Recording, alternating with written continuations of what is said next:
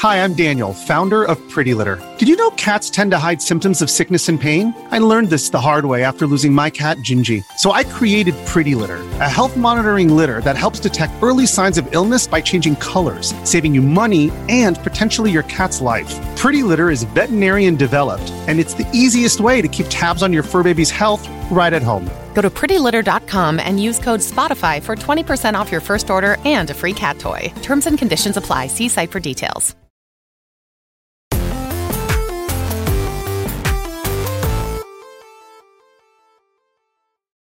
Welcome back to Kinda Funny Games Daily for Monday, June 12th, 2023. Of course, I'm Tim Geddes, and I'm joined by the biggest crew we've ever had on this show. Blessing Adeoye Jr. That's no moon, Tim. That's no moon, but that is some hype because it's Snowbike Mike. I'm here. Good morning, Tim. Thanks for having me. Is that the Big Daddy Greg Miller? And me! And rounding out the group today, we have the Nitro Rifle, Andy Cortez. Thank you, Luis the Great, for 4 years of support, everybody, here on Twitch. You'll love to see it. Of course, we are celebrating Summer Game Fest here at Kinda Funny. We just spent the weekend down in Los Angeles playing a whole bunch of cool games, seeing a whole bunch of behind closed doors demos. We're going to be talking about all of that later today live on twitch.tv/kindafunnygames and youtube.com/kindafunnygames as well. And every showcase that's happening, we've either already live reacted and you can go watch them, or later today we will be doing Capcoms as well. But we're going to be using this episode of Kinda Funny Games Daily to break down what we just saw at the Ubisoft Forward 2023. Of course, you can get this as a podcast on your favorite podcast service by searching for Kinda Funny Games Daily, and we will be right there for you. But while you're there, make sure you're subscribing to the Kinda Funny Xcast for all of the latest and greatest on Xbox, PS I Love You XOXO for PlayStation, and the Kinda Funny Games Cast for all general things, and Nintendo. That's where that usually goes as well.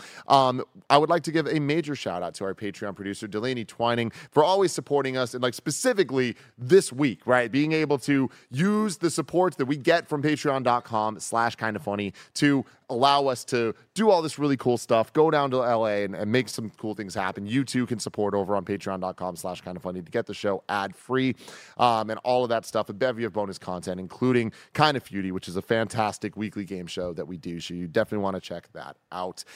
Today, we are brought to you by Honey Rocket Money, and I want to give a shout out to Amazon Gaming and Summer Game Fest for partnering with us. You can go to amazon.com/summergamefest all summer long to discover the top new and upcoming games. But I want to get into it real quick right now. We're coming hot and fresh off of Ubisoft Forward, their first live event in many, many years. It is time for some news. Thank you, Barrett. Thank you. I love that. One story today.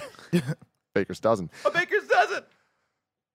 I'm going to go around, like we always do, and give a review of this showcase on the Kinda Funny scale of Why don't you 1 explain to the 5. scale I for would people love who to, aren't Greg. new to the show? Thank you for asking. Number 1 is a terrible. If you give it a 1, it's a terrible showcase. Number 2, bad. Number 3, okay. Number 4, great. And number 5, amazing. All right? We've been giving these reviews out for every showcase we've seen the last couple days.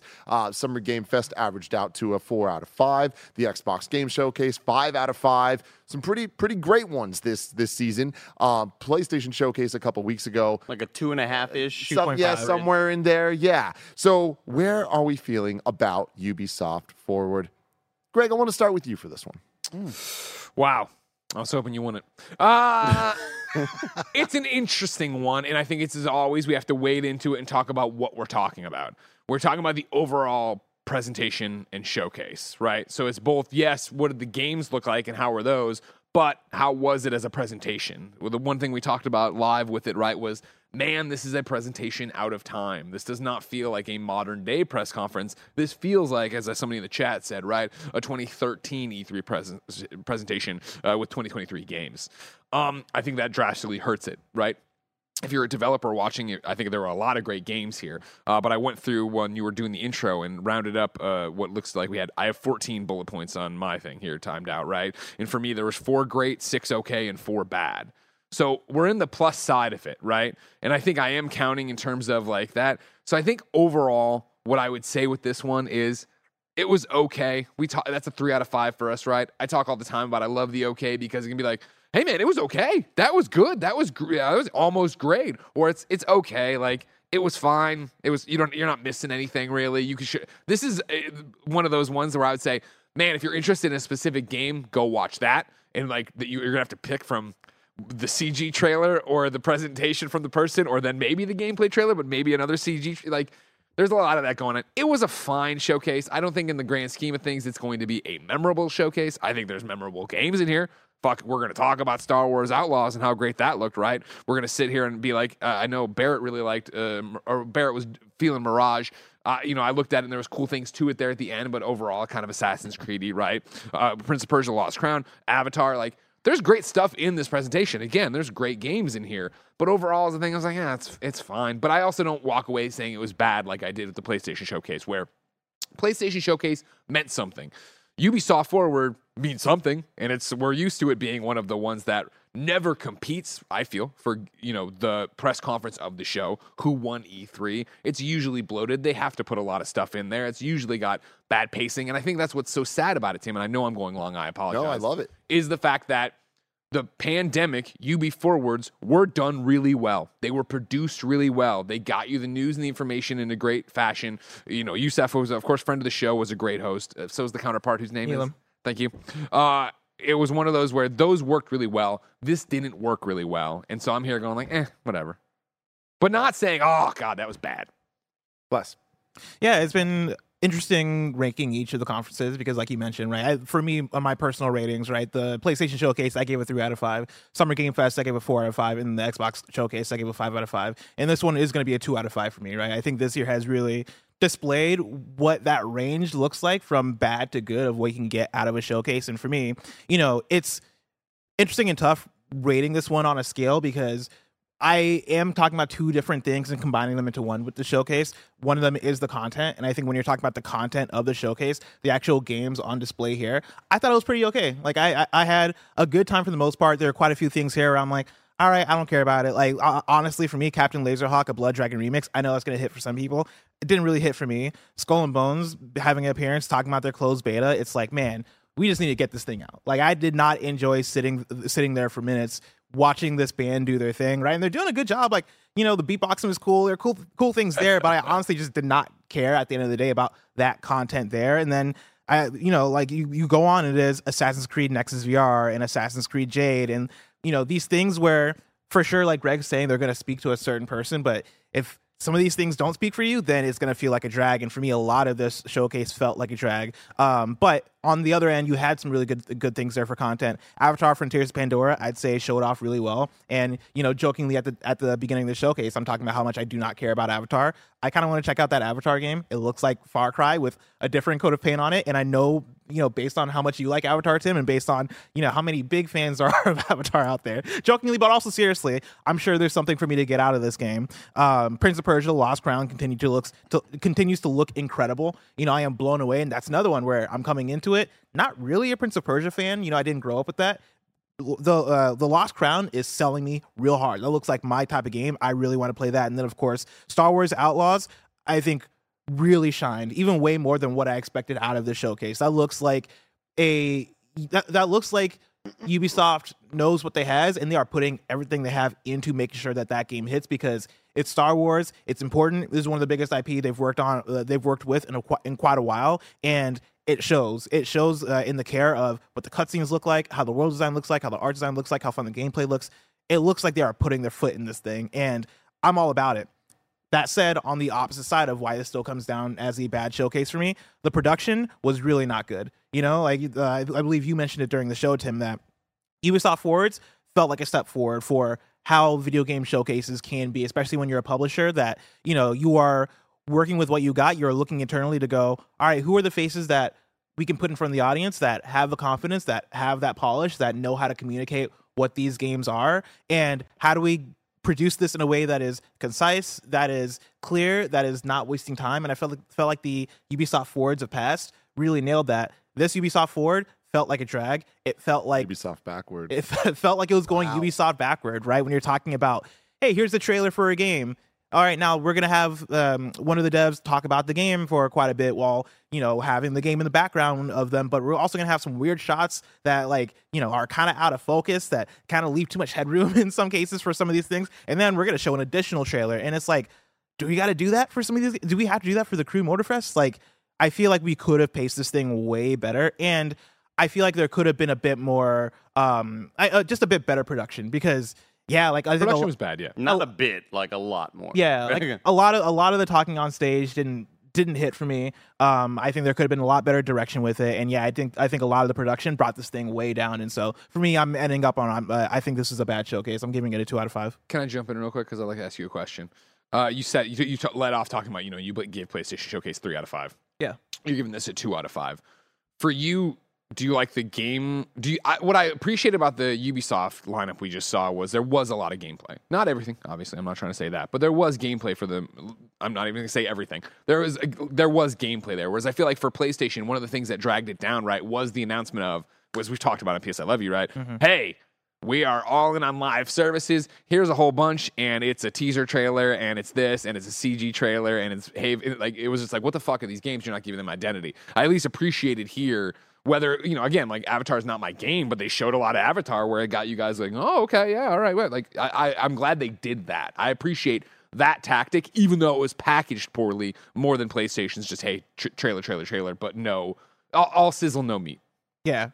I think for me, looking at this versus the PlayStation Showcase, there were still games that I was excited about. From the first party side, like, yeah, there's a lot to dig into there in terms of them not showing gameplay for a lot of these games. Sure. But I still, like, we still got Spider-Man. We got a lot of Spider-Man, like, yeah, of course. A lot of good stuff out of that. There was some third-party stuff there that was really cool. We got the announcement of, what's the one that you love? Helldivers 2. But again, even for me, well, I guess they did show gameplay. Yeah, and then, we got Metal Gear Solid in there, too. Like, I look at the content of that showcase, and we're disappointed in that showcase, but it was still all right. Like, it was still, I would say it was still even good with what we got. We were just expecting something magnificent. It was a 3 based on expectations. Yeah. But with this, I think even with the content we had, right? Like, there were some hits. There were, for me, a lot of misses here as well. And even having gameplay for those, some of them were still misses even with the gameplay for me. And so I think that's where I still come down on it. Andy Cortez.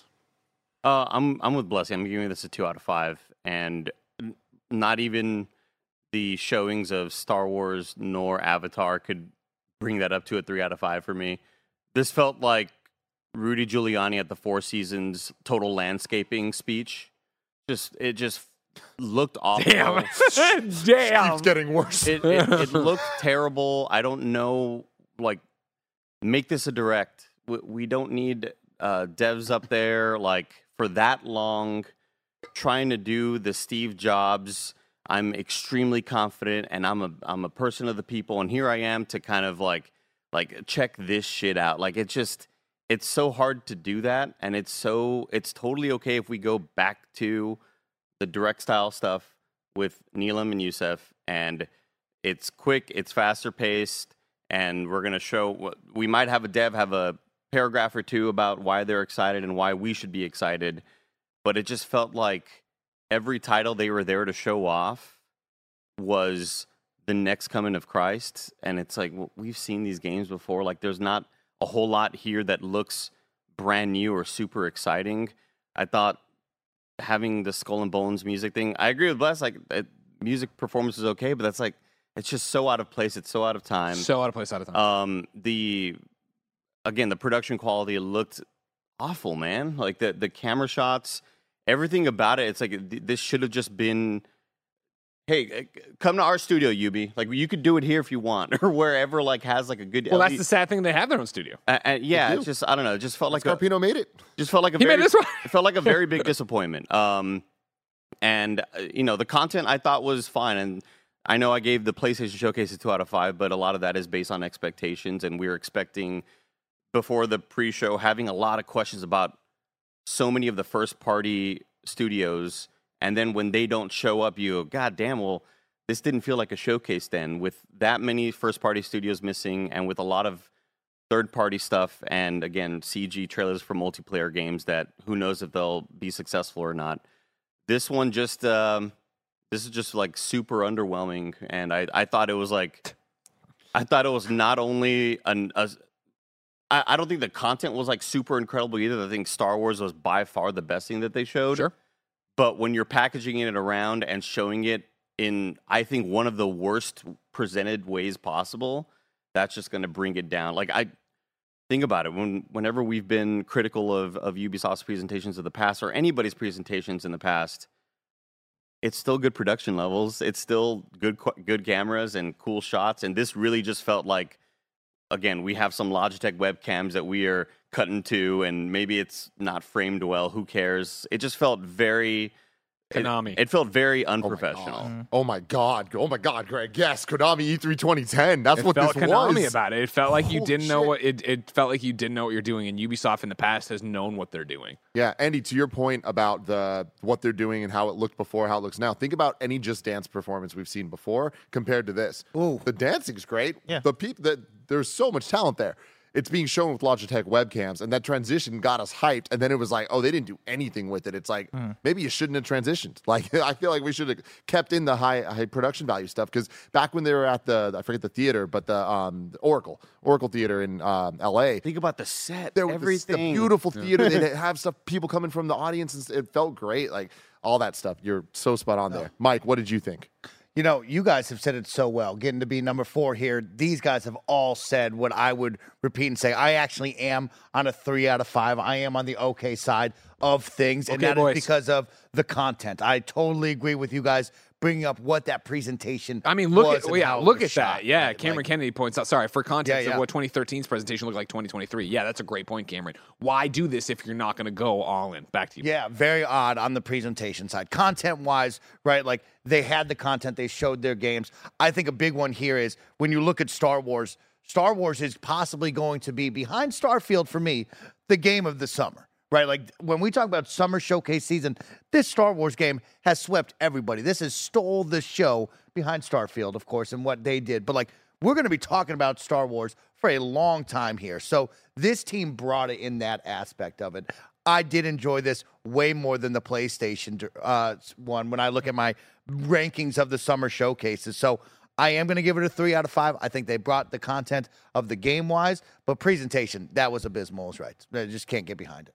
Yeah, man, it's tough for me to put a score on this one, because I do think that there are more elements of this than a showcase I've seen in a long time that are a 1 out of 5 for me. I think that when we're talking about No, you're just right. the pacing, the production, the old schoolness of it all, just the like, it feels tone deaf. The awkwardness it's of it. just like, man, this is not doing any favors. Having said that, I think that from a Ubisoft presentation, the content, the good stuff, I'm closer to a 4 out of 5 on some of it. So it's like, where does that come down to? I don't really know, because I do feel like giving this a 3 and calling it okay is not. It's not okay. This wasn't okay. This was bad. And even though it had good games, it was bad. And even though it had good games, it also had a lot of filler. And they spent a lot of time showing that filler in the wrong way. And even filler's a weird word. Like, sorry, let me move on from filler for this one. But Assassin's Creed Mirage, that's not how you show this game. We know what this game is. People are excited. People are already ready for this. We do not need to show it in 4 different ways, just like they're doing all these other games. And then you have Skull and Bones, and you have nothing to say about it. Like, then why say anything? You know, like, oh, there's the closed beta. Now's not the time for closed beta stuff for Skull and Bones, right? And going through the stuff that I'm excited about, and I know that for a lot of these games, or a lot of the showcases, it's like what excites me is very different than what excites y'all. But Avatar, I'm into it. Star Wars, hella into it. Prince of Persia, let's freaking go. Yep. I loved the way they showed all 3 of those games. I thought those were really great. But to show every other thing that way as well, I was like, oh no, this is not exactly the move. Even for things like The Crew that like looked interesting, but it just looks like we have Forza Horizon at home. Like, that sucks, you know? Ubisoft needs an identity. Bless and I have talked about this a long time. And good Lord, is this the identity? I hope not. I really, really I mean, hope it feels not. like a Ubisoft cop between two Ubisofts can be, right? It feels like the Ubisoft that we've been talking about, where it is, yeah, what is your identity? Like, what is the move? Like, where is the excitement that we've gotten from Ubisoft out of the PS4 era, right? But it also feels like a step forward when you do look at Star Wars Outlaws and Prince of Persia, right? And Avatar Frontiers of Pandora. It's been a thing that we've talked about in terms of you need to have that exciting stuff. You need to hone in on the IP that actually really does matter to Ubisoft and make sure that shit hits. And I would say those 3 hit. A lot of the other stuff felt like old Ubisoft, and maybe by next year we have more of the new Ubisoft, less of the old Ubisoft. But again, we got to keep up with that and wait and see. Yeah, back to this, right, where we're talking about presentation and how you package all this. This was what we lauded Jeff for, right, in terms of like have the developers on stage talk about their game. That's great. But like you look at stuff like Assassin's Creed Nexus, where we had no gameplay to show. We showed the CG trailer. The developer came out, and the only news he did was this holiday, and then naming the assassins we saw in the trailer already. It was like that wasn't needed. You know what I mean? Right. If you're gonna do Mario plus Rabbids Rayman coming in 2023, and it's just a trailer and that's all it is, do that here too. Put that into you follow up. You had a whole bunch of montages of Anno 1800, The Crew season 8, episode 2, Riders Republic add-ons, et cetera, et cetera. You had your one in there for Roller Champions with Jet Set Radio, right? Like. They knew to package some stuff like that, but then they still brought out other stuff that, like, we talked about it for the Crew Motorfest, which I know you already mentioned. But again, bringing that developer on stage, right, where like that was the one where it's like, oh, we know that he's been rehearsed to death on this and trying to nail it, and it's not natural. Like, why do it this way? There's other ways to package it. He needed to come out and talk about that. It feels like we're being sold stuff that they don't believe in, and it feels like they're being forced to believe in it when I know they believe in it. For some of these cases, right? Like, it just becomes this weird thing. Like, even the Star Wars bit at the end from Julian, it's like, that was an unfortunate thing for him to come out and make a probably, like, non-scripted joke about, like, I know you want to get to the gameplay, so we're not going to go on too long. And he went on to Here I am. I'm now going to do exactly what they all just did. And it's like, man, that's not his fault. It's there's producers and directors that are making these calls, and they're just bad calls because then we get to the Star Wars gameplay stuff, and it all looked great. The way they showed all that stuff's great. But here we are talking about it as if that's all one segment, because it was. We just sat through it. It's like, and people sat through that in an audience. Like, it always feels like 10% of that presentation style has ever worked. This is the Star Wars you've been waiting for. Wait for applause? Are you all going to clap? Okay, we'll wait for the clap.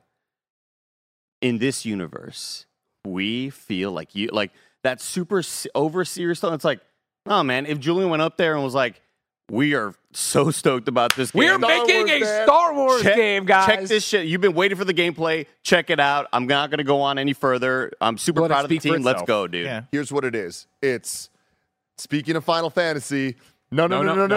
Yeah. We're doing Jeff killed it. Absolutely killed that vibe that we're talking about there. And I think that's the difference, where this feels out of time in multiple different ways. And people I see in the chat are like, well, at least this one had gameplay. At least this one had gameplay. Yeah, it had a lot of gameplay. And some things don't need gameplay. Some things do, some things don't. Sometimes it's a CG trailer that we're looking for. Sometimes it's an in-game trailer we're looking for. You need to think about how to best serve the audience. And the audience is multiple things. It's not just one group. It is people that are excited for the game already, people that aren't excited for the game, and the people that are in the middle where you're like, hey, I'm trying to sell people on this that they might not know, but maybe I can. The big Assassin's Creed might not be for them. They might be into this one. Like, I feel like this overall showcase didn't do a good job of serving any of those audiences adequately. I know we are supposed to expect a Just Dance segment all the time. Shout out to the dancers. They did great. Again, the way it looked, awful, though. The presentation, totally bad. And the thing is, I would love to get like an accurate number as to the Just Dance audience that buys and loves these games every year. What's the Venn diagram of like how many people watch these presentations? Probably not a whole lot. Like, I don't think you're going, all I buy is Just Dance every year. I can't wait to watch what Ubisoft is going to show me. Sure, but of course it's about getting it out there in front of not only the press so they remember that's there. It's about getting it out there to build a brand awareness. And of course it's about getting it out there for the shareholders. And it doesn't Barrett, hit my music! It doesn't need to be that long. It'll come eventually. Money. Thank you. I love it. We can do it too.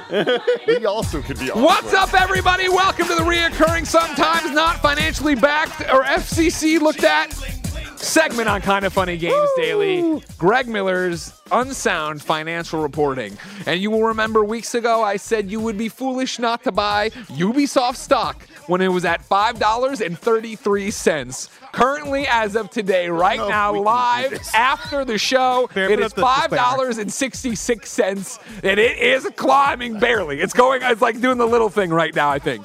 So this is not real financial advice. This is just, what do you mean we can't do this? Me reporting on the news. I don't know if we can. It's Games Daily. I report on the news. That's a 33-cent profit on the share you got. And what did I buy? I mean, you're 19. So somebody in the chat multiplied 19 by point.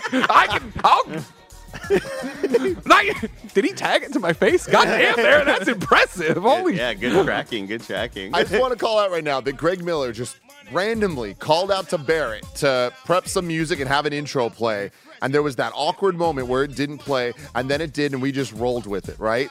That was unrehearsed and unplanned. What we just watched was very planned and very rehearsed, and that all happened, right? Yeah. There's just a difference to the fun, to the whole thing, man. If you're going to be live on stage, you need to bring a different type Cam of points it energy. out. I've made a $6.27 profit. We can buy In-N-Out with that. I want the money, baby. In-N-Out, baby. Got free lunch. Oh my God, you gotta love it. All right, here's the thing, everybody. We're gonna go to a quick ad break, but when we come back, we're gonna go item by item through the showcase and give our thoughts. Here you go. This episode is brought to you by Amazon and Summer Game Fest. We are in an absolutely stacked year of video game releases, and you can find all of them on Amazon.com/SummerGameFest. I hope that you found a spare few hundred hours to play all the amazing games that have come out this year already. Gamers have been eating good this year, but this is the only place you want to be. Amazon.com/SummerGameFest, because guess what? This summer, there's going to be even more exciting announcements coming through of so many more video games that are about to be on all of your favorite consoles, like Final Fantasy 16, Armored Core 6, Diablo 4, Street Fighter 6, Mortal Kombat 1, Exo Primal, Assassin's Creed Mirage.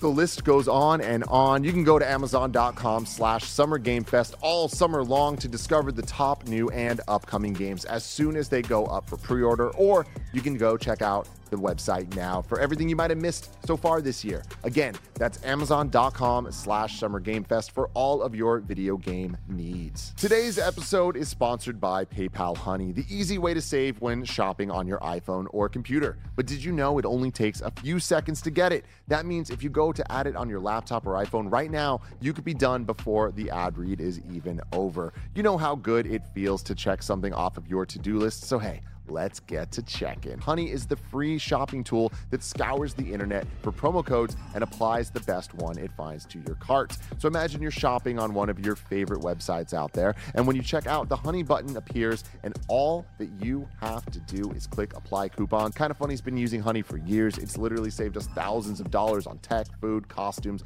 ton of stuff.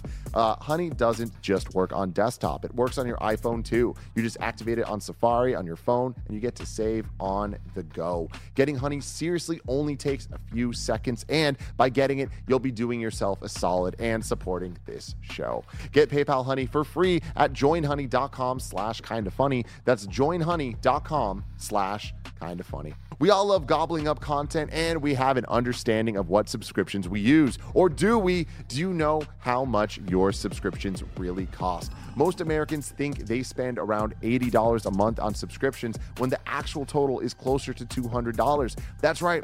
You could be wasting hundreds of dollars each and every month on subscriptions you might not even know about. Rocket Money is a personal finance app that finds and cancels your unwanted subscriptions, monitors your spending, and it helps lower your bills all in one place. Rocket Money has saved some of us here at Kinda Funny a ton of money, and it can help you too. Rocket Money also helps you manage all your finance in one place, and it automatically can help categorize your expenses so you can easily track your budget in real time. Stop throwing your money away, cancel unwanted subscriptions, and manage your expenses the easy way by going to rocketmoney.com/kindafunny. That's rocketmoney.com/kindafunny. One more time, rocketmoney.com/kindafunny. Rocket Money, kinda funny.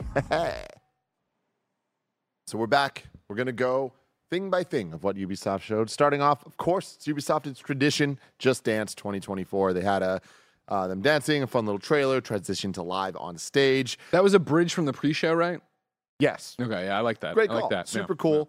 A hint at great production, and then it just turned off there. Yeah. But That was the biggest problem. As soon as it went from the pre-produced segment, and then the same woman was on stage, like, oh, this don't look good. Yeah, like, where are but they? And they're at the La Quinta. I don't know who the choreographer was, but they popped off. Yeah, somebody who used to be in the dance world. Let me tell you, I noticed all those lines. Y'all killed it. It was the Great equivalent positioning. of.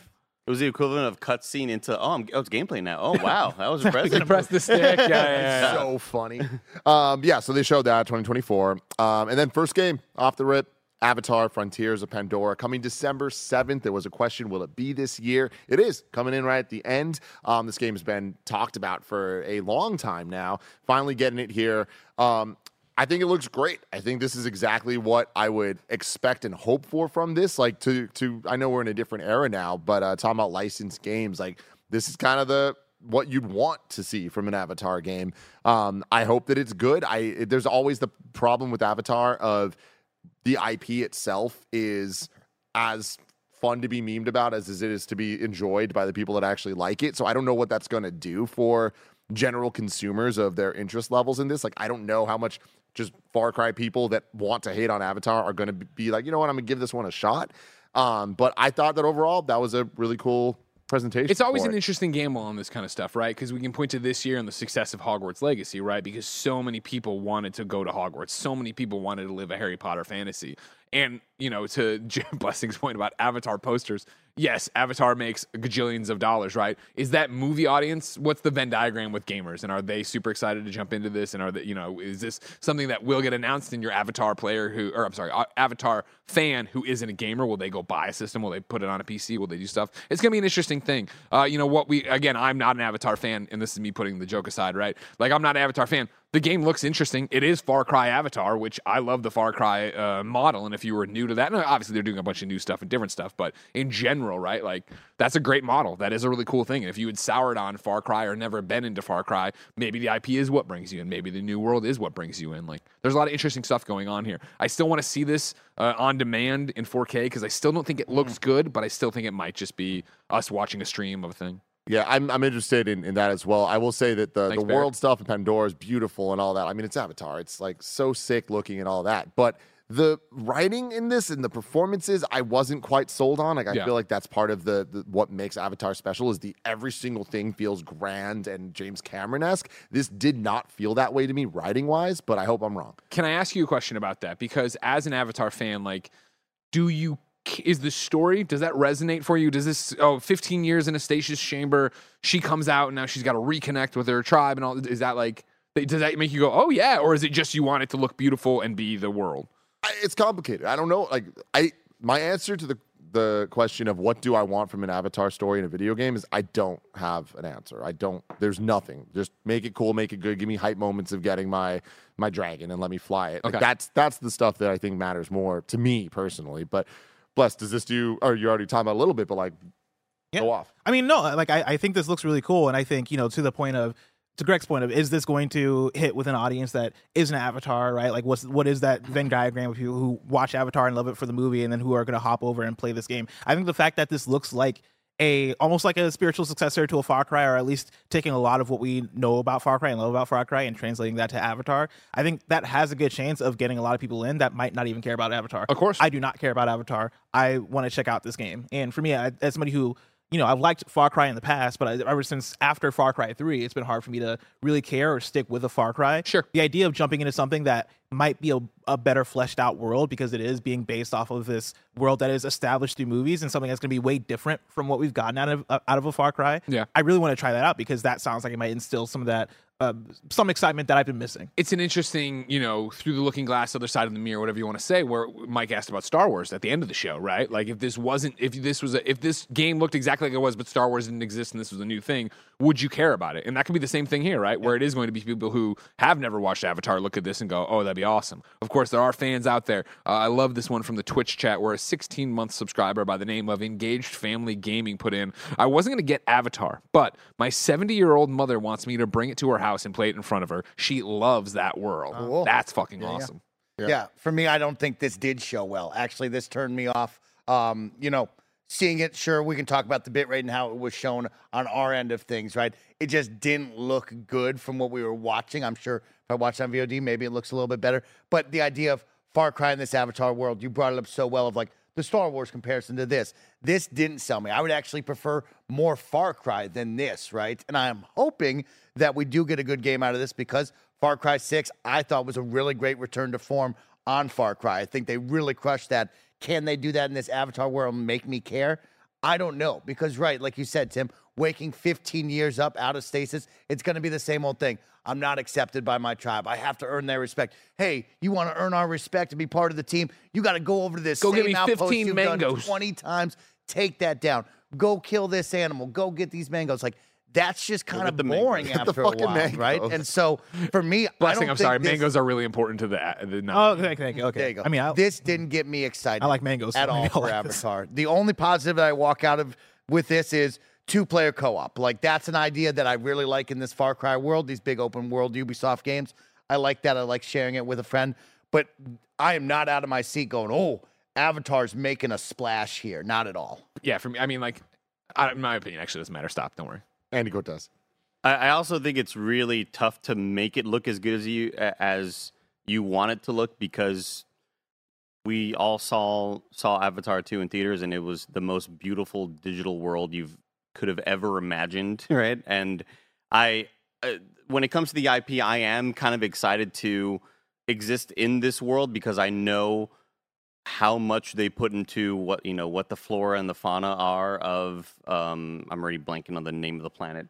Pandora. Navi World. Pandora. And I know that they love, like, here's the creativity for all of these creatures that you know and you've seen in the movies. And I also think of, like, what James Cameron said when he was talking about when he was getting notes from producers about Avatar 1, like, hey, we don't need to see another flying scene. We can cut that from the movie. He's like, they're like, because it doesn't further the plot. He was like, I don't care about furthering the plot in that moment. I want people to just exist in this world. And I really hope this game isn't fully driven by what we're used to when we talk about the constant icons all over the map. I really hope that there are moments that you can just kind of live and breathe in this world and see nature interacting with each other, and see maybe nature's not super stoked of you, but maybe some are fond of you or whatever. Like, I'm excited to see how the world around you, because that is the character. Like, Pandora is a character in this world. But again, it's tough to see whenever you see those environmental shots. I think they look gorgeous. And then we get the close-up shots. It's like, man, in theaters, that was the most unreal shit I'd ever seen. I never thought I'd see better character CGI than Thanos. And James Cameron blew that shit out of the water. And then we see the in-game Navi. It's like, that's a good point. We've seen the pinnacle, and it's really tough to kind of see that the way it looks in engine there. A couple of things I want to mention too is watching this demo and coming off of watching Starfield yesterday was kind of rough. To Mike's point, right, and to Andy's point as well. Moment to moment, I was not blown away whatsoever by how these environments look, and like the vast open world, and even seeing some of the sky islands and stuff. Right, I think that could have hit more if maybe the showcase was on last Friday, as opposed to the day after seeing Starfield for 40 minutes and being blown away moment to moment. And so, like, I don't know how to fix that. I don't know if that is hey, maybe we should go before the big showcases, right? Let's go before Jeff. Let's go before Xbox. But that's one thing that I that did stick out to me. But then also the other thing is, when we're talking about how well is this going to do? What is that Venn diagram? How's this going to sell? I think the bar is probably going to be higher, because it is an IP that has like grossed so much through the movies. But you imagine that this does better than a Far Cry, right? Like, if this is basically that, but with Avatar on top of it, you would hope that this hits, let's say if Far Cry does 10 million per game, you'd hope that this hits maybe the 13 to 15 million. And so there's that too. Next up, we had X Defiant coming later this summer, June 21st to 23, getting an open session. Mike, I know you and Andy both were playing this, and Bless as well, and you were excited about it when the first time you got your hands on it. Is this the right way to show this game? Anything new here you're excited about? I mean, the biggest thing for this is the release date of sometime this summer, right? Like, that's what I'll give the props to this team for is, hey, we're coming out this summer with 14 maps, right? That's the biggest selling point for me is maps, content, right? Because as we know, this is a team arena shooter that's going to compete with the likes of Call of Duty. When I got out of playing my experience with it, I said, that's fine. Right? It didn't wow me. It didn't blow my doors off like, yo, this is the Call of Duty killer right here. We're going to be playing this every night. It was like, yo, we had a good time. It was a fine time. I might not ever go back to this again. But what I heard from their roadmap of, hey, we have 14 maps. We're going to add 12 new maps within the first year. That's one map a month. Positive, right? We're going to add new weapons here. We're going to add new factions. Okay, this is all good. But it always will circle back to the same thing. Does it got the juice when it comes to gameplay? And I just don't think it has the juice as other multiplayer shooter games will. So it's going to net out right in the middle for me of all these first-person shooters, all these third-person shooters that are compete for my time. And showing this here did not go, oh, I can't wait to play. Not at all. Andy? I think they're doing the right thing when it comes to communication. Like, I've never been the person to just go hop into a Call of Duty search and destroy game anyway. So this game I'll likely hop into, but it's not going to be a mainstay by any means. But the thing that I do love is them really listening to feedback and having all of these open periods of being able to hop in there and play. And it seems like they are the one angle that they are trying to take the most is we're going to listen to you like Activision doesn't. We're going to listen to you like Infinity Ward doesn't, right? Like every feels like month or so that there's a new update and everybody hates it. Call of Duty. Everybody's mad because they fucked this and that up, or they nerfed that gun, or this thing has been bugged for months and months and months and they've never addressed it, and it's such a game-breaking thing. Right from the start, we get this team saying there's no skill-based matchmaking. We know that's a huge point of contention. We know that you don't want every game to be a sweat fest. Sure, you might get absolutely destroyed on in one game, but the next map may be, or the next game might be an easier experience because we're not putting you in casual play against the best of the best or people in that level of gameplay. Like, not every game is going to be a sweat fest. And then they have their skill-based matchmaking for ranked, which is something that people really, really like and care about. It seems like, hey, hopefully you think our gameplay is as good as what you get from Call of Duty, but we're going to listen to you and we're going to be noting all the feedback that you have. And just like this, them mentioning, hey, we have one more beta period that is addressing all the feedback we got from the last one. Like, I think that's really, really cool. Will it be for me? Probably not, but these games usually aren't anyway when we're talking about just the hop into the round-based sort of gameplay, you know? Yeah, when I was saying, like, oh, yeah, you were surprisingly into it, I think I was talking about the finals, not extra. Yeah, right. I hadn't played this one. I never hopped into it, unfortunately. Bless, any thoughts on this? No, I mean, I agree with Andy in terms of the communication. I think they're absolutely nailing it, and I think they're doing a good job of setting expectation for what the rollout is post-launch, and talking about their year one, talking about how there will be 4 new factions, 12 new maps, 12 new weapons. I think they're doing everything right, and I also think that they are measuring expectation correctly, right? Like, we talk about how a lot of these games had, you know, like an original trailer. All right, let's talk about it. All right, let's have another trailer, and it feels like they're propping everything up to like the same degree. X-Defiant feels like that it's, hey, like, you know, you're gonna get a beta later this month. The game's gonna come out in later this summer, and like this is what we're doing with it. I feel like they're shaping it the right way in terms of how they're delivering it to the audience. Next up, we had Prince of Persia: The Lost Crown coming January 18th. We first saw this at Summer Game Fest. Now we got a little bit more, gameplay look and stuff. I am obsessed with this. This is exactly the type of game I dream of. Taking IP, taking genre, taking a developer that I trust when it comes to the people that made Rayman Legends and Origins, but them making a more traditional Metroidvania-style Prince of Persia game. We haven't had this for so long. And on top of that, just it oozes style. And it's like such a different vibe than I would have ever expected to see from this franchise. But like looking at the gameplay here, it's like, I dream of this. This is so damn cool. It looks great. Like, yeah, it's not like the biggest budgeted thing ever. It doesn't need to be. Like, the gameplay looks right. It looks like it's going to be a lot of fun.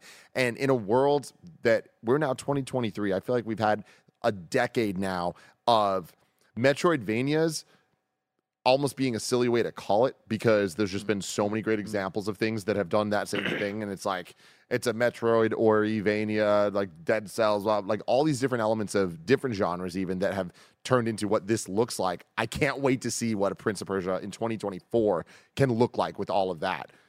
What do you think, Bless? I mean, I agree 100%. Like, both of the trailers that we've seen so far between the Xbox Showcase and now this looks fantastic. I can't wait for it. The style, you know, you mentioned that this might not look like the biggest budget thing. I think for whatever budget it has, they're making it work. Yes. Like, this looks really great when you see the way in which the characters and the models move, when you see the environments. It looks great. It looks really fun, which is the most important thing, and it makes me want to get into a Prince of Persia. And like I've said multiple times now, I've not been a Prince of Persia person, but now I'm kind of wondering if I should like play other Prince of Persias leading up to this. Like, I'm trying to navigate that in my head. To piggyback off something you said there, right? Like, I'm a huge Prince of Persia fan. I've told the story. That's what made me quit piano, but that's a story for another time.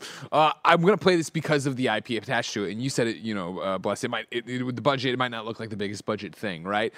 That is honestly what we want, right? Like, I want to see studios who have, or publishers who have amazing IP do fun stuff with them. It doesn't need to be that we sit there and wait for another Prince of Persia remake with the remaster, the whatever.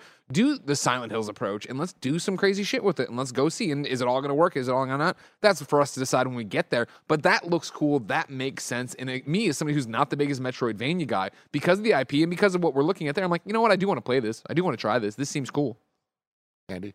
Yeah, it looks fun as shit, man. Like that's why I was so bad that they kept cutting back away from the gameplay. And we had mentioned that it's possible that they lost the gameplay feed in some of those moments, but there was just a lot of cool, creative ways that you could kind of mess with these enemies. And I saw at one point the dude uppercut with the sword, the enemy goes up in the air, arrows up, shoots the guy up in the air, goes back up for an air combo. It just seems like this game is oozing style, and yeah, it looks fun as hell. As somebody who loves Hollow Knight and Dead Cells and games where you are constantly dashing back and forth, and we see a lot of I hope moments of difficulty that are going to kind of like make me throw my controller against the wall and shit. Like, I love that stuff. I love the Meat Boy moments and even like, again, the Hollow Knight challenge room moments where you are dashing to the wall, grabbing onto that, waiting for this blade to come down so you can jump over it. I love precision action platformers like that. And what's so cool is like all those games you mentioned, they were all inspired by the original Prince of Persia. We're always talking about the Sands of Time trilogy, which is amazing, and what it did for translating that into a 3D space, which I just love it because like I'm playing Tears of the Kingdom now, the shrines. Like there was a moment recently where I realized I was like, oh my God, one of the reasons I love this so much is it reminds me of the design of Sands of Time, where it's you're in a room and you're trying to figure out the puzzle of this room before you move on to get to the next thing.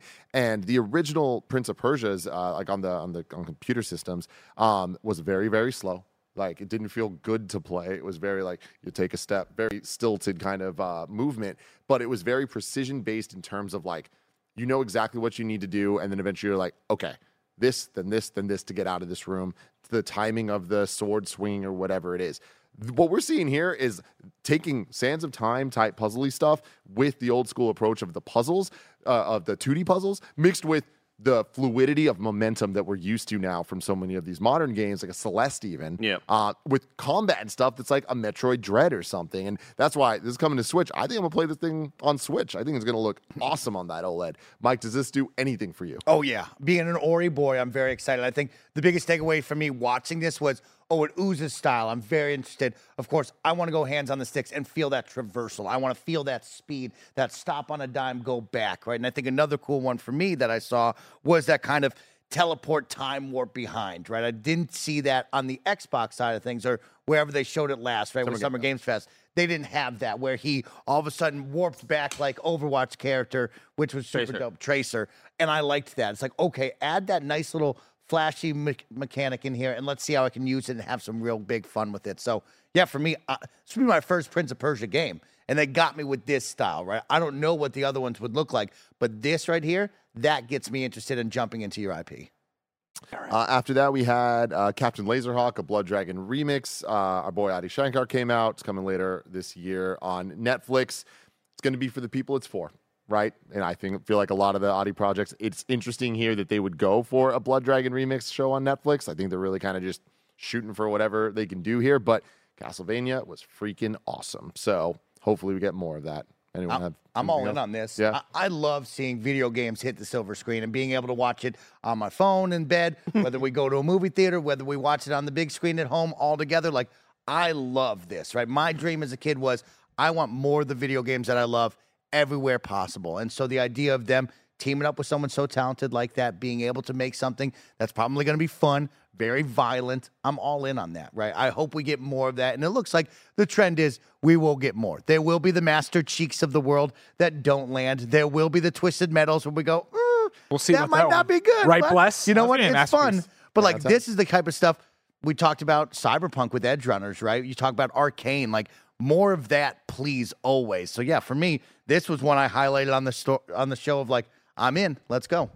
This is probably one of the moments of the show that I wish was differently produced. Yeah, 100%. Maybe have 1,000%. Maybe having a host, maybe having somebody there to like usher in or usher him in and then interview him, as opposed to having Adi there, talking. And I could not tell if he was going off prompter or what was going on. But Adi, friend of the show, we love him. He's done a bunch of stuff with us on Kind of Funny Podcast. He's been back and forth. He came through for Castlevania. He's been through before just to shoot the shit, and he is a character. And I don't know if out of the blue, tossing him up there and having him read off the prompter was the move at all, right? Because we pop up, we're like, we know him. We know he's... And even for it to be like, he's like, you might know me from the internet videos. Like, if you know those videos, you know they get crazy and insane, right? Like, he would have definitely benefited from, hey, let's do... If we're set to do something...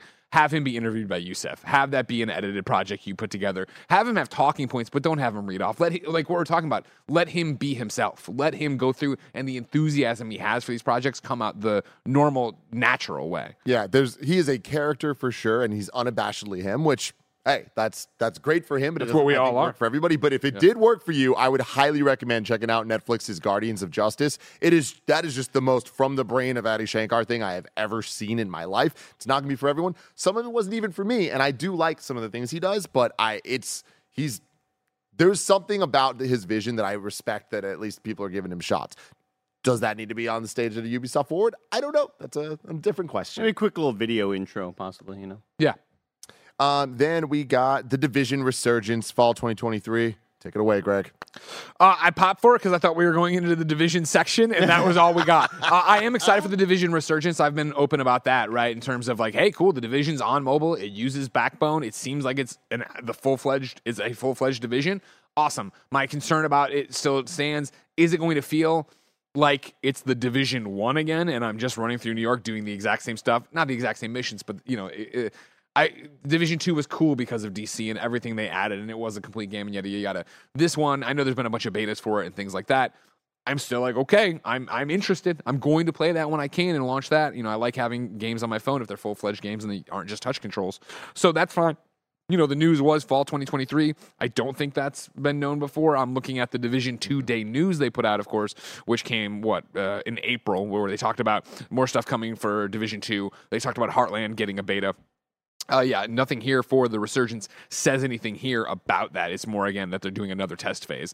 So I guess that's the news, and I'm excited for when I get my hands on that. Would have loved to have seen a Division Heartland date here. Would have loved to see them talk again a little bit about what's going on with Year 5 of the Division 2. But I get that you did that on Division 2 day, so if you're a Division 2 person, that's already there. But it's weird to not do it when you then have the montage coming up, where I think you could have given the Division some love there. Absolutely. Next up, Skull and Bones. Skull and Bones, closed beta, the 25th to 28th. They had a musical performance. And again, Blessing said this earlier, great performance. Super cool. If you're going to have a stage, have some fun. It's okay. Not every single moment is going to be for everybody. But when that's what you have to show about Skull and Bones, a game that's already a joke and already something that we are we don't want to see, that's not how you do it. Yep. Show something. Show anything, right? That was just crazy that they went up there, did a great musical act, and then just walked away, and we just walked away from that segment. At least show something. We're here for it. Let's get it going. Let's get a little bit. I think the weirdest thing about it is everybody knows that this is that title that has been memed to hell in the industry, and having a musical artist go out there and name a song after the game, I feel like puts even more of a crosshair and more of a focus on this game that's already kind of vaporware. Yeah, it's going to come out at some point. They are legally obligated to do so.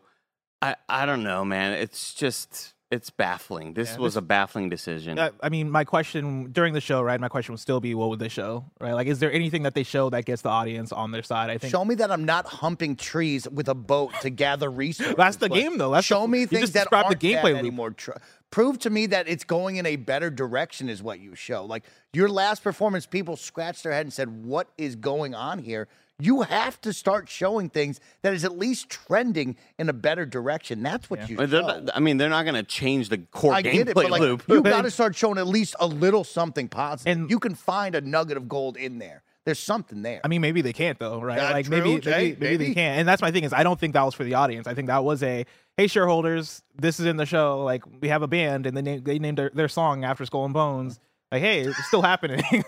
I think that's all what it is. I think that there's a way to do it, because if it's an obligation, or even if it's not an obligation, it's just something you want to show your library. This is your company's showcase. You want to say all the things you have, give the updates. We always talk about Bethesda when it comes to the things we look at. It's 76. Here comes Fallout 76. Here comes ESO and all that stuff. And it's guys, it's not going to be the most exciting thing to react to a showcase, but like that is necessary and required.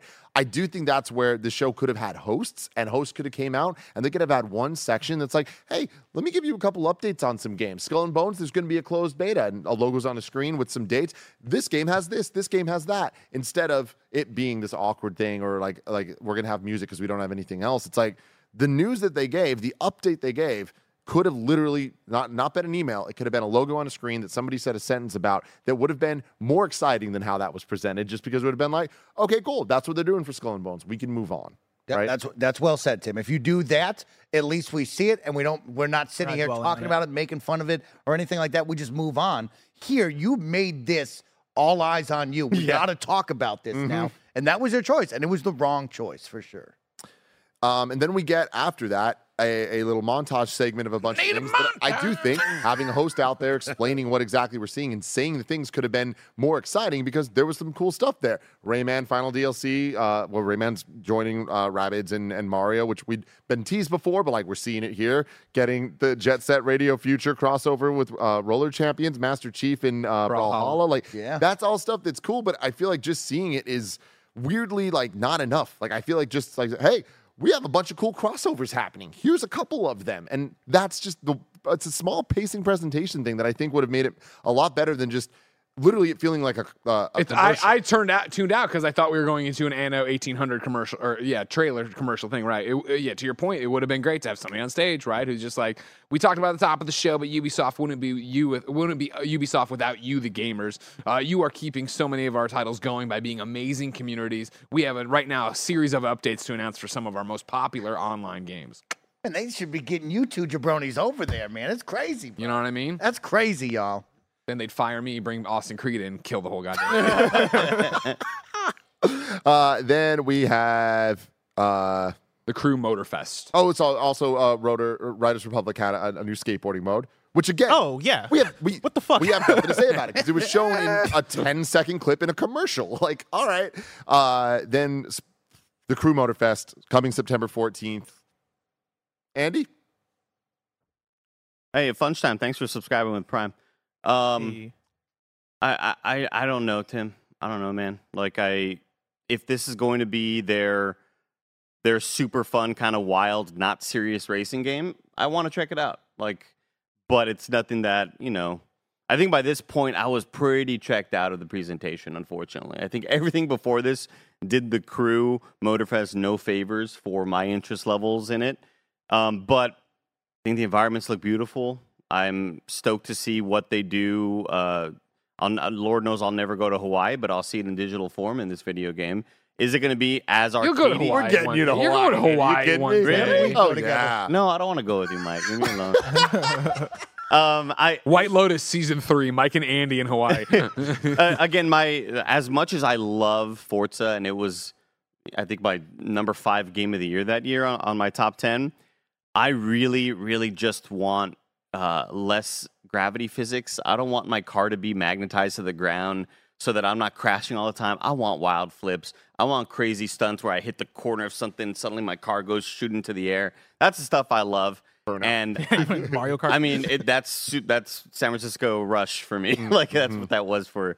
That's what I've been looking for in Forza. Will I hop into this? Who knows? Remains to be seen. I thought I'd hop into Riders Republic. I thought I'd hop into a lot of different Ubisoft games. You should have hopped into Riders Republic. You killed. That was such a great week and a half. That was a great week and a half. The Crew Motorfest is one that I think me and Barrett have been hyped on, and I don't think this is a great showing for it. Like, it still looks more like, oh yeah, we're trying to do Forza Horizon. Like, we have Forza Horizon at home, and there's somebody in chat that's like, you could just play Forza Horizon. And that's very true, right? I think that's the thing that's going to be working against it, and that's the thing that's rough. And then also the thing that's rough is its release date. It's coming out, I believe they said September 14th. And if you look at September right now, you're talking about like a week and a half after Starfield, a game that's going to take people 5,000 hours to complete, right? And you're also talking about 4 days between both Lies of P and Mortal Kombat 1. You're talking about like a week after that being Cyberpunk 2077, Phantom Liberty. You're talking about a packed September. And for me, as somebody who is one of the people excited about it, I don't know if I'm going to have time to play the Crew Motorfest during that time. And on top of that, last year, Need for Speed came out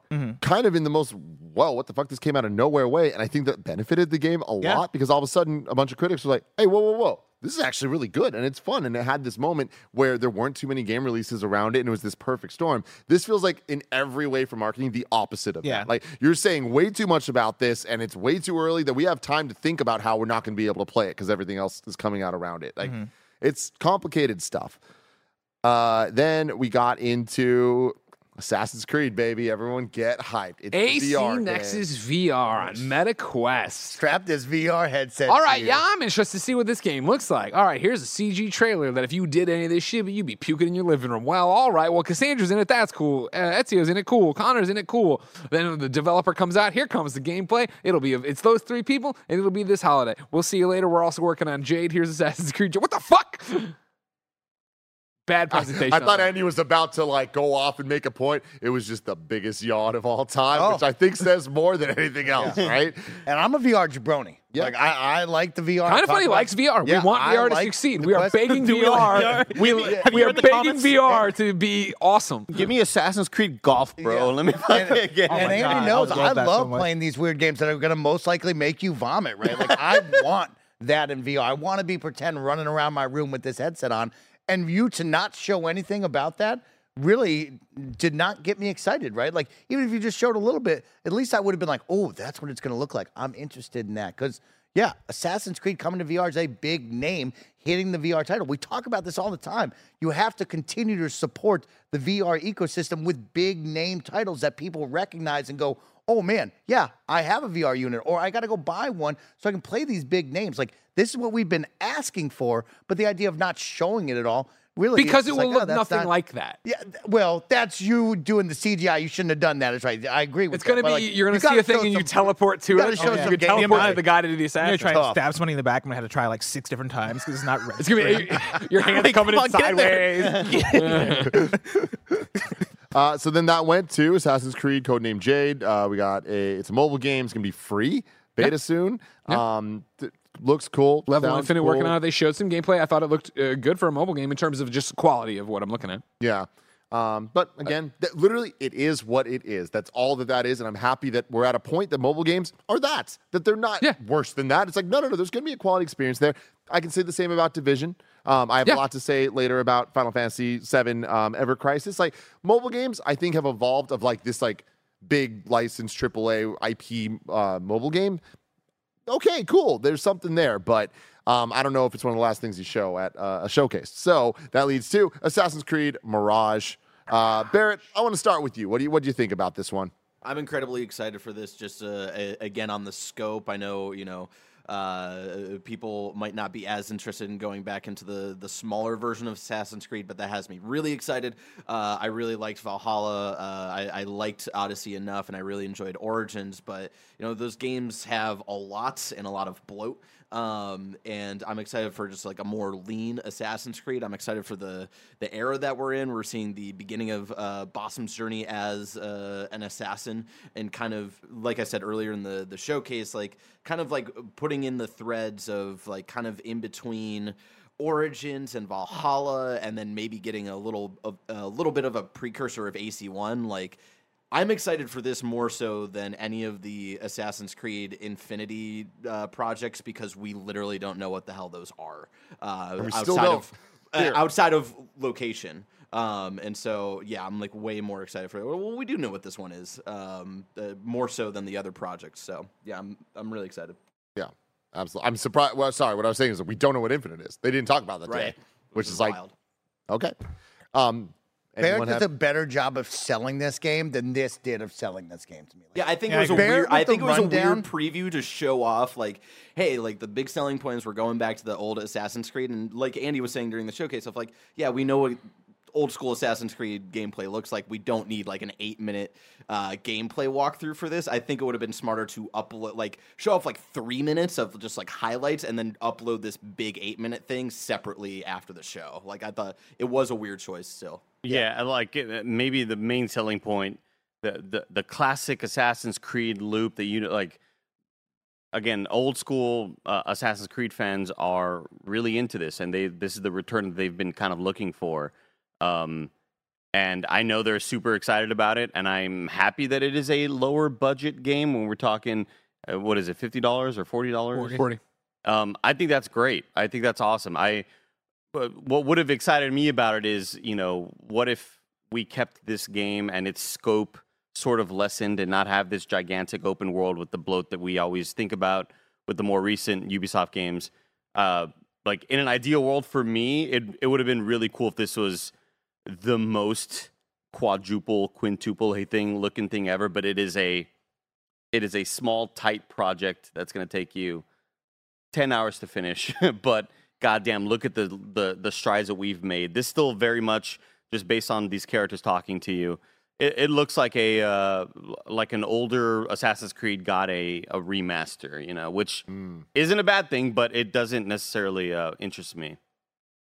Yeah, I look for, again, the presentation and having somebody come out and be like, in this world, you're this character, and it affects this thing this way. It's like, no, what you should say is, remember the original Assassin's Creed? Remember how much you loved that? Remember doing this and this and this? You're going to be able to do that again for the first time in almost a decade. And blah, blah, blah. PlayStation 5. That's like how a better you way to sell this. showcase this, and I know it wouldn't sell everybody, but it would bring like the old AC crew, like people back of like, literally do your own fun little graphics comparison of showing like the old school AC gameplay and then coming to this and like we're really like going a really back to sick the roots. transition where it's like, oh my god, this is That'd be what I awesome. love. Mm-hmm. All right, y'all. Closing out the show. Star Wars Outlaws. We got a lot of it. All right. We got the whole setup speech. Then we got the CG trailer. We get the gameplay. We get all the stuff. Or I guess the CG trailer stuff was towards the end. Hell yeah. Fuck yeah. Yeah, man. I feel like the more that demo went on, the more and more into it I got. The space flight stuff looked awesome. Getting through it and like seeing all of the quick flashy type gameplay stuff of all the different locations you're going to get into. I am very, very exact same feeling I had for Starfield watching. I'm like, oh, this is getting ready to end, and I don't want this to end. Yeah. I want to play this right now as well. And of course, we're coming off of Survivor, right? Which awesome, got me. I love Star Wars games. I love that game. I love that franchise. But I love the fact that since that and Lucas and Disney are already taking care of my Jedi fantasy, now let's go be the scoundrel. Let's go be the running around trying to do all these different missions, get a bounty off us. Let's not be some magic imbued amazing guy, right? Let's go do this thing and be somebody who's capable with a blaster and has your little fucking lizard dog go down to help you. Yeah, not having to be the chosen one in this. Yeah. Massive sort of story. I really enjoy the angle they're taking on it. And I think if you tell me, what do you want a super AAA Star Wars open world game to look like, this is it. They nailed it. Visually, this looks gorgeous. Again, even on the low quality stream, like this looks incredible. Lighting when it comes to all of the sort of dynamic dust and everything flowing around. I am a little bit worried just because we've seen a lot of these presentations before, and then the game comes out, it's like, oh, you could see where they kind of lessened some stuff happening in the environment. But I think this looks incredible. I love the minimal UI. I love what seems to be the gameplay loop of doing these missions, sneaking in. Maybe you blow your cover, and now you're just going to be popping off and third person shooting all over the place, messing around with the environment, and then getting into a ship and flying to space and trying to see what's next in the star system. This is ideal. They fucking nailed it. Great job. Yeah, I like the look of the blaster being able to change on the fly. Not going to a sub menu, right? Not do something else, just pop it up and how do you make that unique? Because, like you said, Greg, we're not a Jedi, right? There is no lightsaber. So how do you make the blaster fun and unique while we're playing that can adjust to any situation? It was really cool to see and how fast it went. Of course, what I really enjoyed was that wanted screen that popped up right at the end. Like, that was flashy and different than anything we've ever seen. That was nice. I really enjoyed that one. So, yeah, these two said it best. This looks great. I'm very excited. My one qualm, I do feel like the blaster gameplay does look a little stiff right now. I do wonder how that's actually going to feel in gameplay. That was the only thing that didn't look great to me, but everything else. But look at Nyx's ears and tail. That doesn't look stiff, huh? There's some physics. Yeah, baby. Get him, Nyx! Any thoughts on this one? Yeah, somebody in chat mentioned it, and I mentioned it yesterday during the Xbox thing, but this feels like what Amy Hennig's Star Wars game could have been like, but also mixed with what we know is Ubisoft's bread and butter, which is their open world stuff. And I think, what's even what's even more cool about this is the fact that this feels like what could be the next step of Ubisoft open world. You know, we've gotten Assassin's Creed, we've gotten the Far Cry's.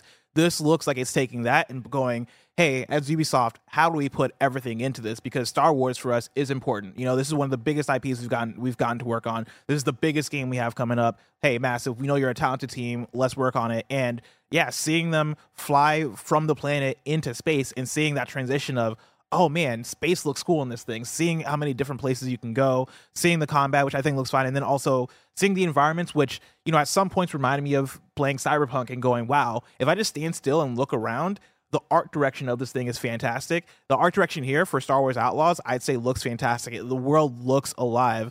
And yeah, to Mike's point too about the one screen, that stuff feels inspired. And that is something that I've not been able to say about the Ubisoft open world stuff since maybe Assassin's Creed Odyssey. You know, I think that was probably the biggest shift we've gotten lately. But even before that, yeah, something like Assassin's Creed or Far Cry 3. This feels like it could be the next iteration of that kind of jump for Ubisoft, and I think Star Wars is the perfect franchise to do it with. Yeah, taking all those things they've learned from those games, right, apply them to this in a license and an IP people really care about, but also not do it in a way that burns you out and it's just another tower. It's just another thing. I want to take that one step further of this being inspired for Ubisoft. I think it's inspired for Star Wars. Like seeing something that's new in Star Wars is really, really exciting. Like I feel like we've gotten a lot of stuff, and like there's moments, and me and Barrett both know, like there's a lot of new, cool Star Wars stuff out there in little blips here and there. But like we're seeing some here that I'm like, just the graphic stuff, just like the looks. Like later we see the quest pop up, and it's like the vibe of it feels authentically Star Wars, but also new and fresh, which I think is great. I think that when we look back at this summer season, like this year's Game Fest and all the different showcases, like. We just spent the last hour kind of shitting on the presentation of this whole thing, but and people wanting more gameplay, less CG trailers, this and this and this, and all that conversation that we've had forever here at Kind of Funny.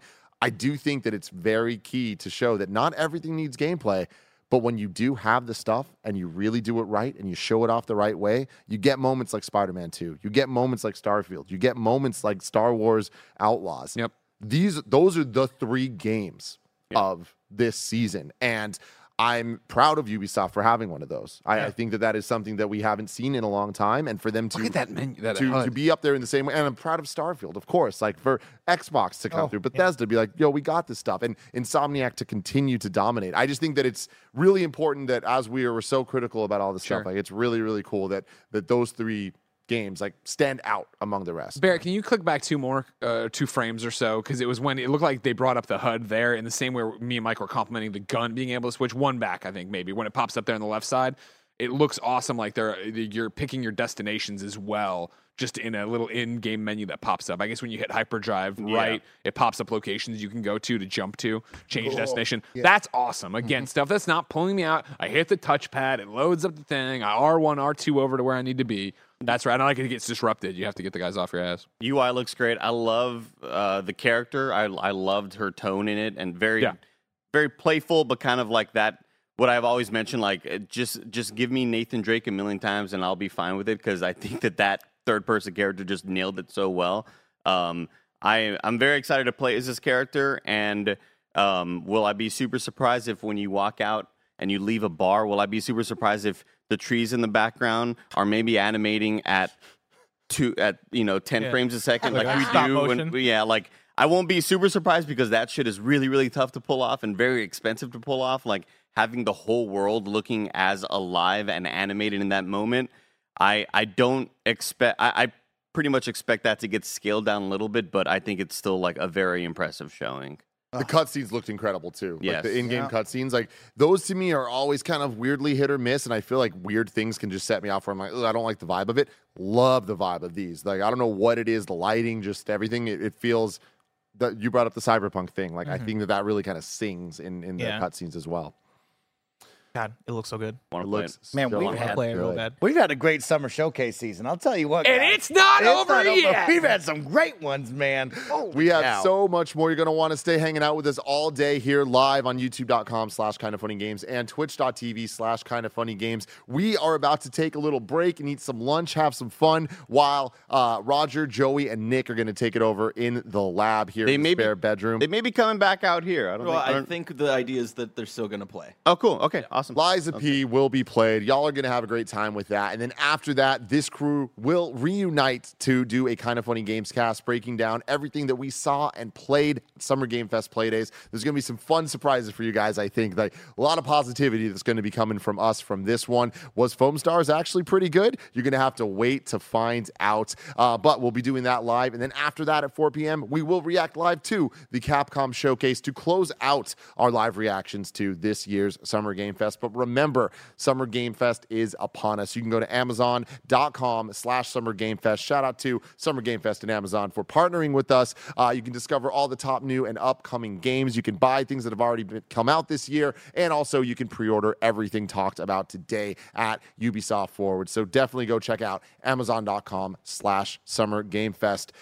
This has been Kind of Funny Games Daily. We come at you every single weekday live with the nerdy video game news that you need to know at 10 a.m. Pacific time. We'll be back tomorrow and every single weekday after that. So you're going to want to join us. But until next time, it's been our pleasure to serve you.